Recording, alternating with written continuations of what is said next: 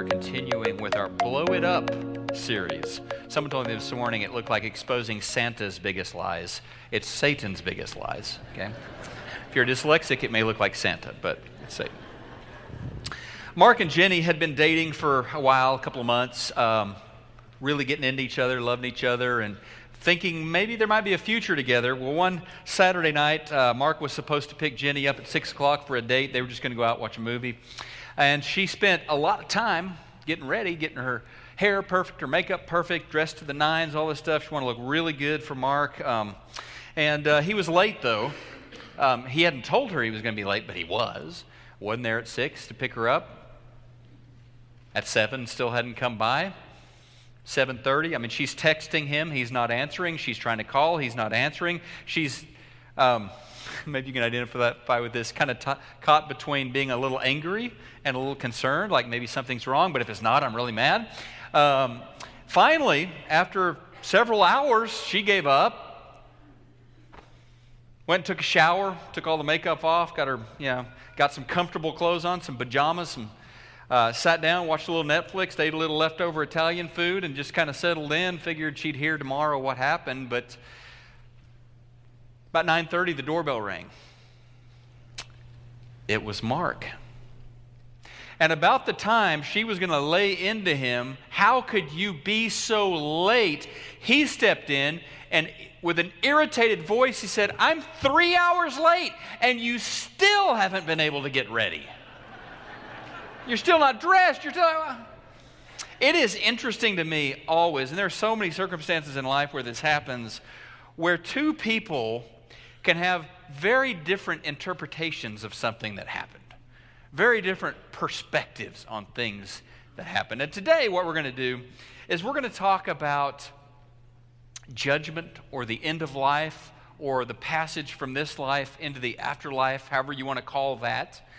And there are a lot of different perspectives on that. But we're going to lean into the perspective that Jesus has on that, because he kind of has some expertise in that area. I mean, Jesus came from heaven to earth, was born in Bethlehem so many years ago, lived a life here just like us in many respects, ended up giving his life up for us on the cross, was buried, was resurrected, and ascended back to heaven, to the right hand of God. So he, above all others, knows something about judgment and about eternity. But there are a lot of different interpretations or perspectives, Christian, non-Christian, atheistic, other religions. Not all of those perspectives can be right. I mean, there's so many different conflicting ideas. They can't all be right. I mean, some believe in reincarnation. You keep getting chance after chance until you finally get it right someday. Maybe you're not a spiritual 3-year-old, but you work up to maturity at some point. There are certainly different religious groups that have different ideas, and then there are those of us who believe Jesus is the authority. And so we're going to see what Jesus has to say, since he does have some perspective on that no one who's ever lived has. One thing that he shares, and he shares a lot about that day, whether it is the day of his return or the day that you die, he shares with us that day's coming, and I think we can all agree, regardless of your religious orientation, you can agree the day is going to come where life as you know it is no more, right? Either he comes back or you pass away. And one of the things that Jesus was constantly sharing, in fact, just about every time he talks about that day, he talks about it being unexpected, sudden, that no one is going to be ready for that day. He says in Matthew chapter 24, not even the angels have this day circled on their calendar when Jesus will come back. He says, not even I know the hour or the day, only the Father knows. And when Jesus talks about how it's going to be unexpected, he talks in Matthew 24 about how it will be a little bit like Noah. Remember Noah and the ark, the great flood? Very few were expecting that kind of flood. They were like, wow, what's going on? He says, Judgment Day will be kind of like that. Jesus says in Matthew 24, Judgment Day will be kind of like a thief in the night. A thief does not call you to make sure it's a convenient time to rob your house. Much the opposite. A thief wants to surprise you. And Jesus, in fact, Paul and Peter both use that metaphor of a thief arriving in the night as death or the second coming, judgment day, what that's going to be like, how suddenly and unexpectedly that is going to arrive. Jesus says in Matthew chapter 24, starting in verse 42, he says, "So you too must keep watch."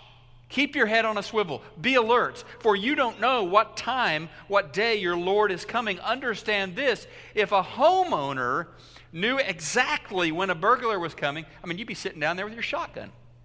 You'd be ready.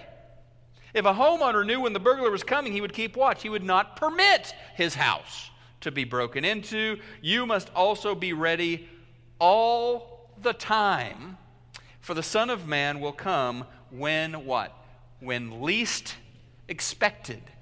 When least expected.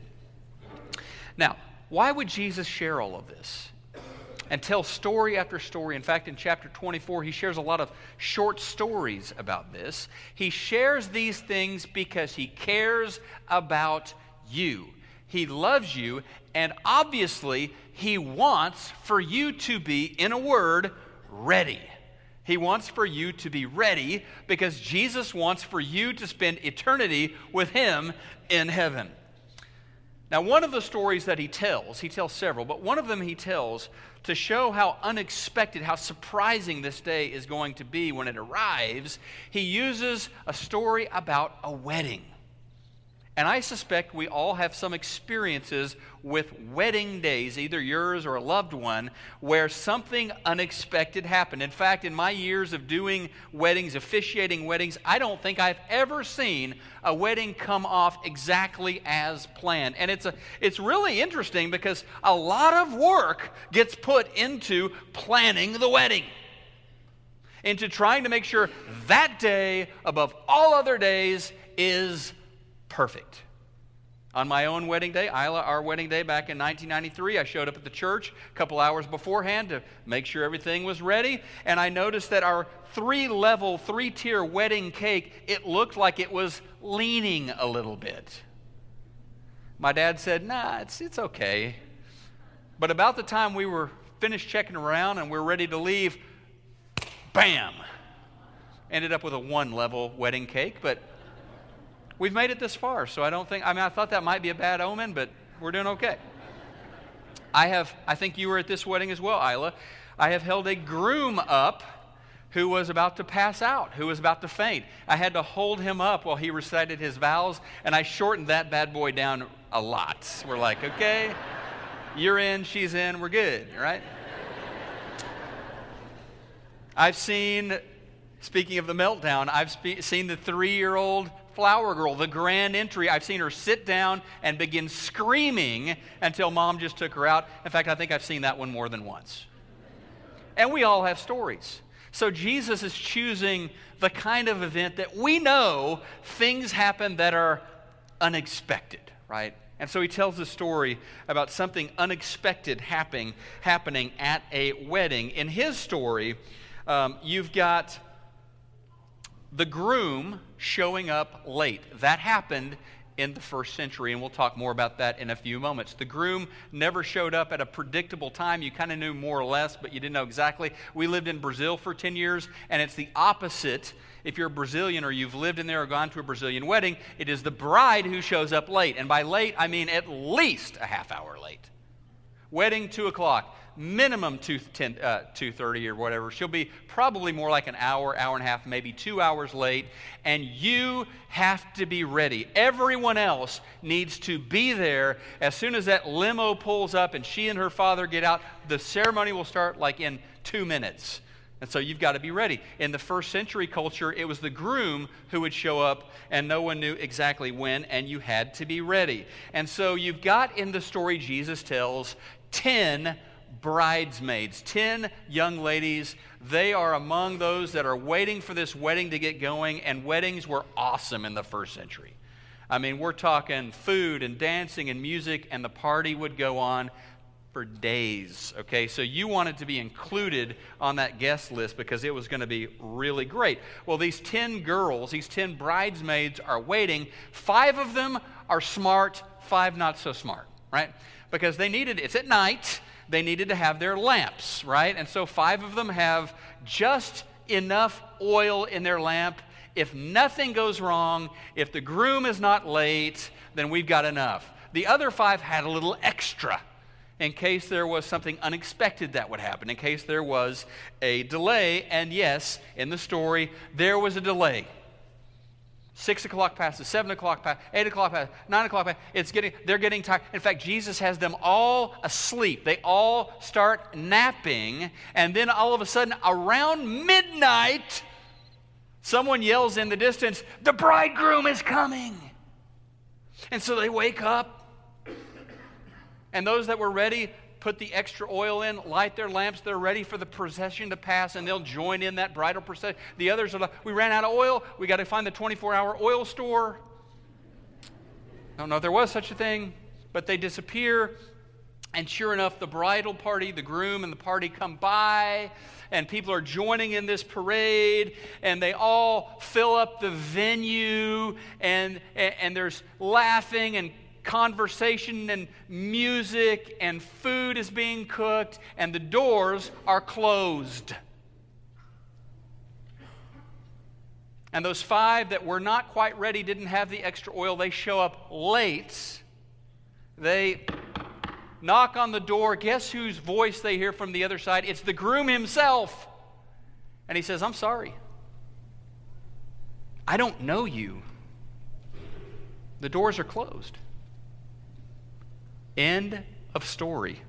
Not exactly the happy ending you would want to write on there, right?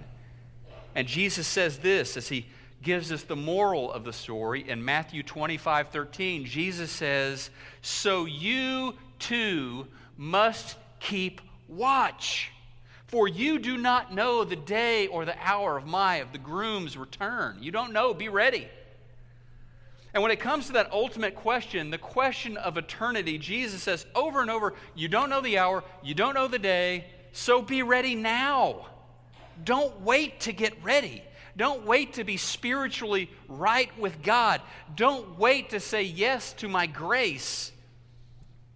And by the way, as Jesus is sharing the story, it was very familiar to his audience. That's the way it worked.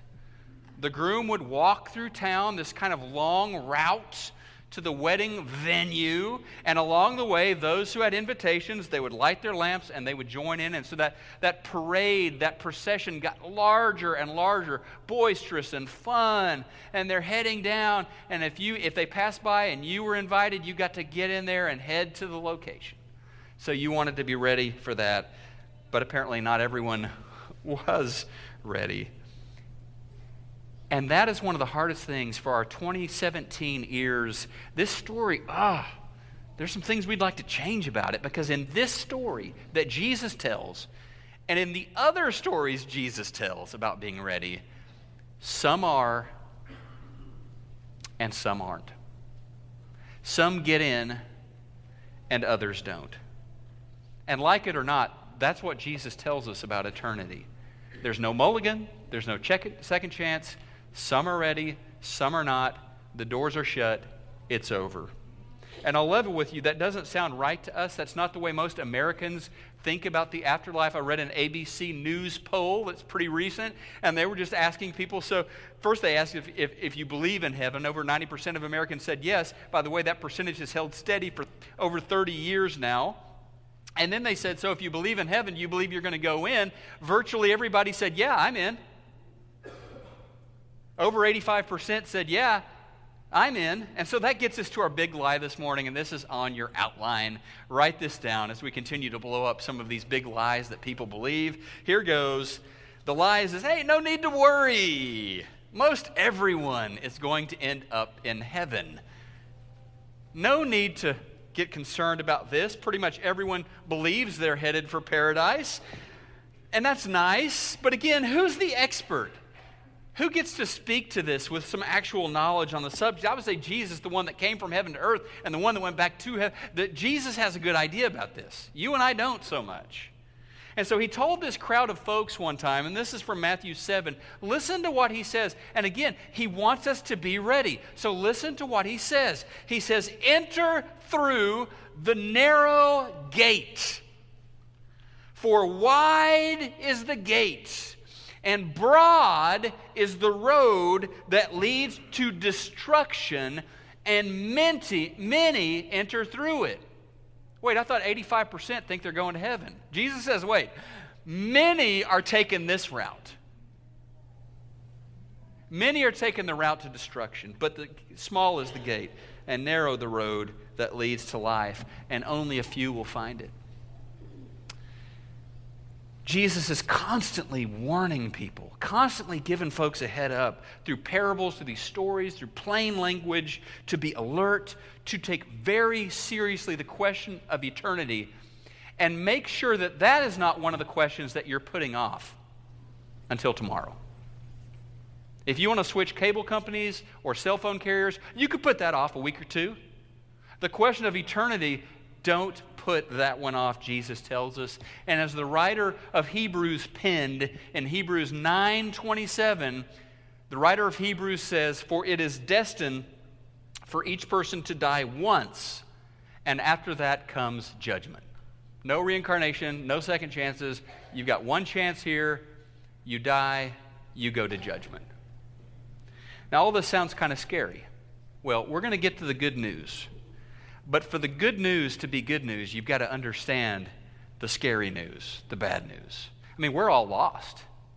If we're left to our own righteousness, if we're all left to our own ability to get things right, we are lost, and it's scary. But if you understand that salvation is a gift that God gives you through Jesus Christ, oh, that is wonderful news. Have you accepted that gift? Well, here's what Jesus tells us about what you should know about being prepared. The first thing he tells us very clearly, this is on your outline, is not everyone gets in. It's not God's call. God wants for everyone to come in. He's invited everyone to come in. He's provided through the cross for everyone to come in. Not everyone's going to say yes to that invitation.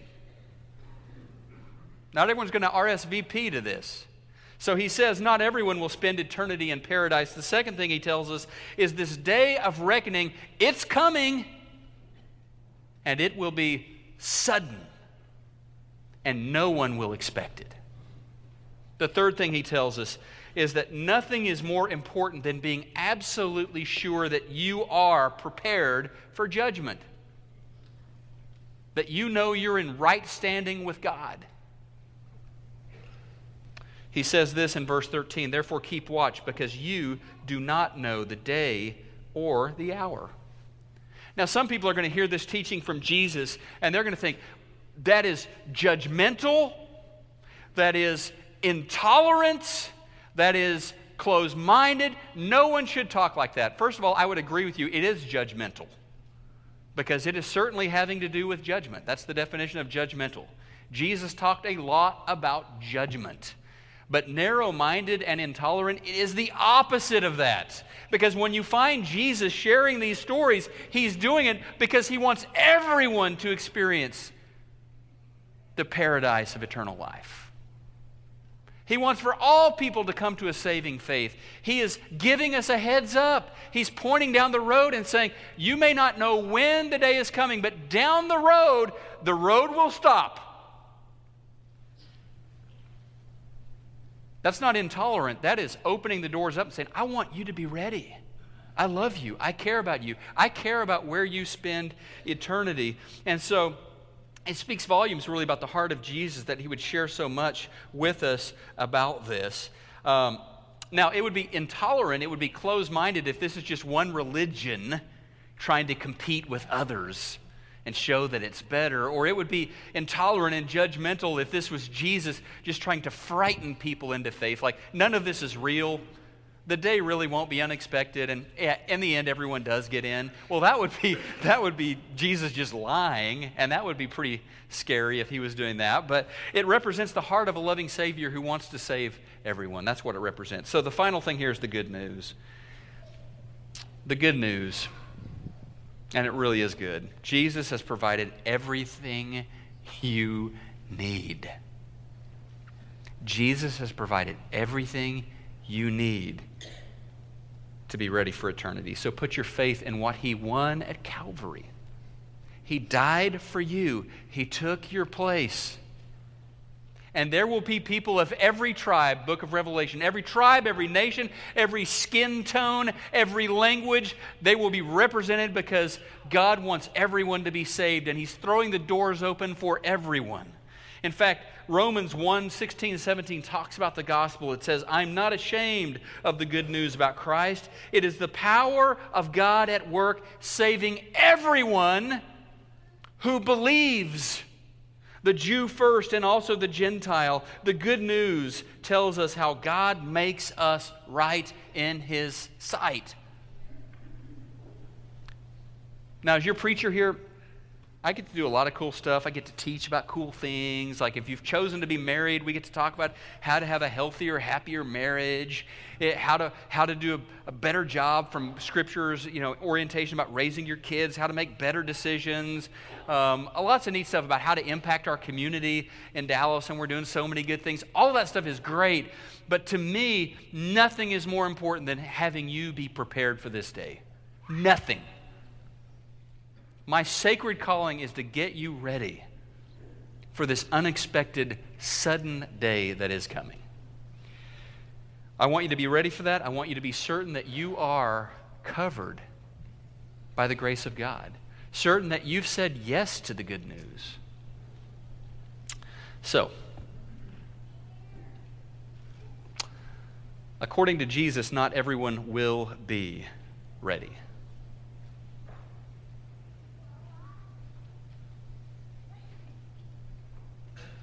I hope you are. Are you ready? Again, it's not up to you. It's not up to piling up a bunch of good works. It's not up to you figuring everything out. It's not up to you getting everything just right, memorizing certain scriptures. It's up to what Jesus already accomplished. Have you received him?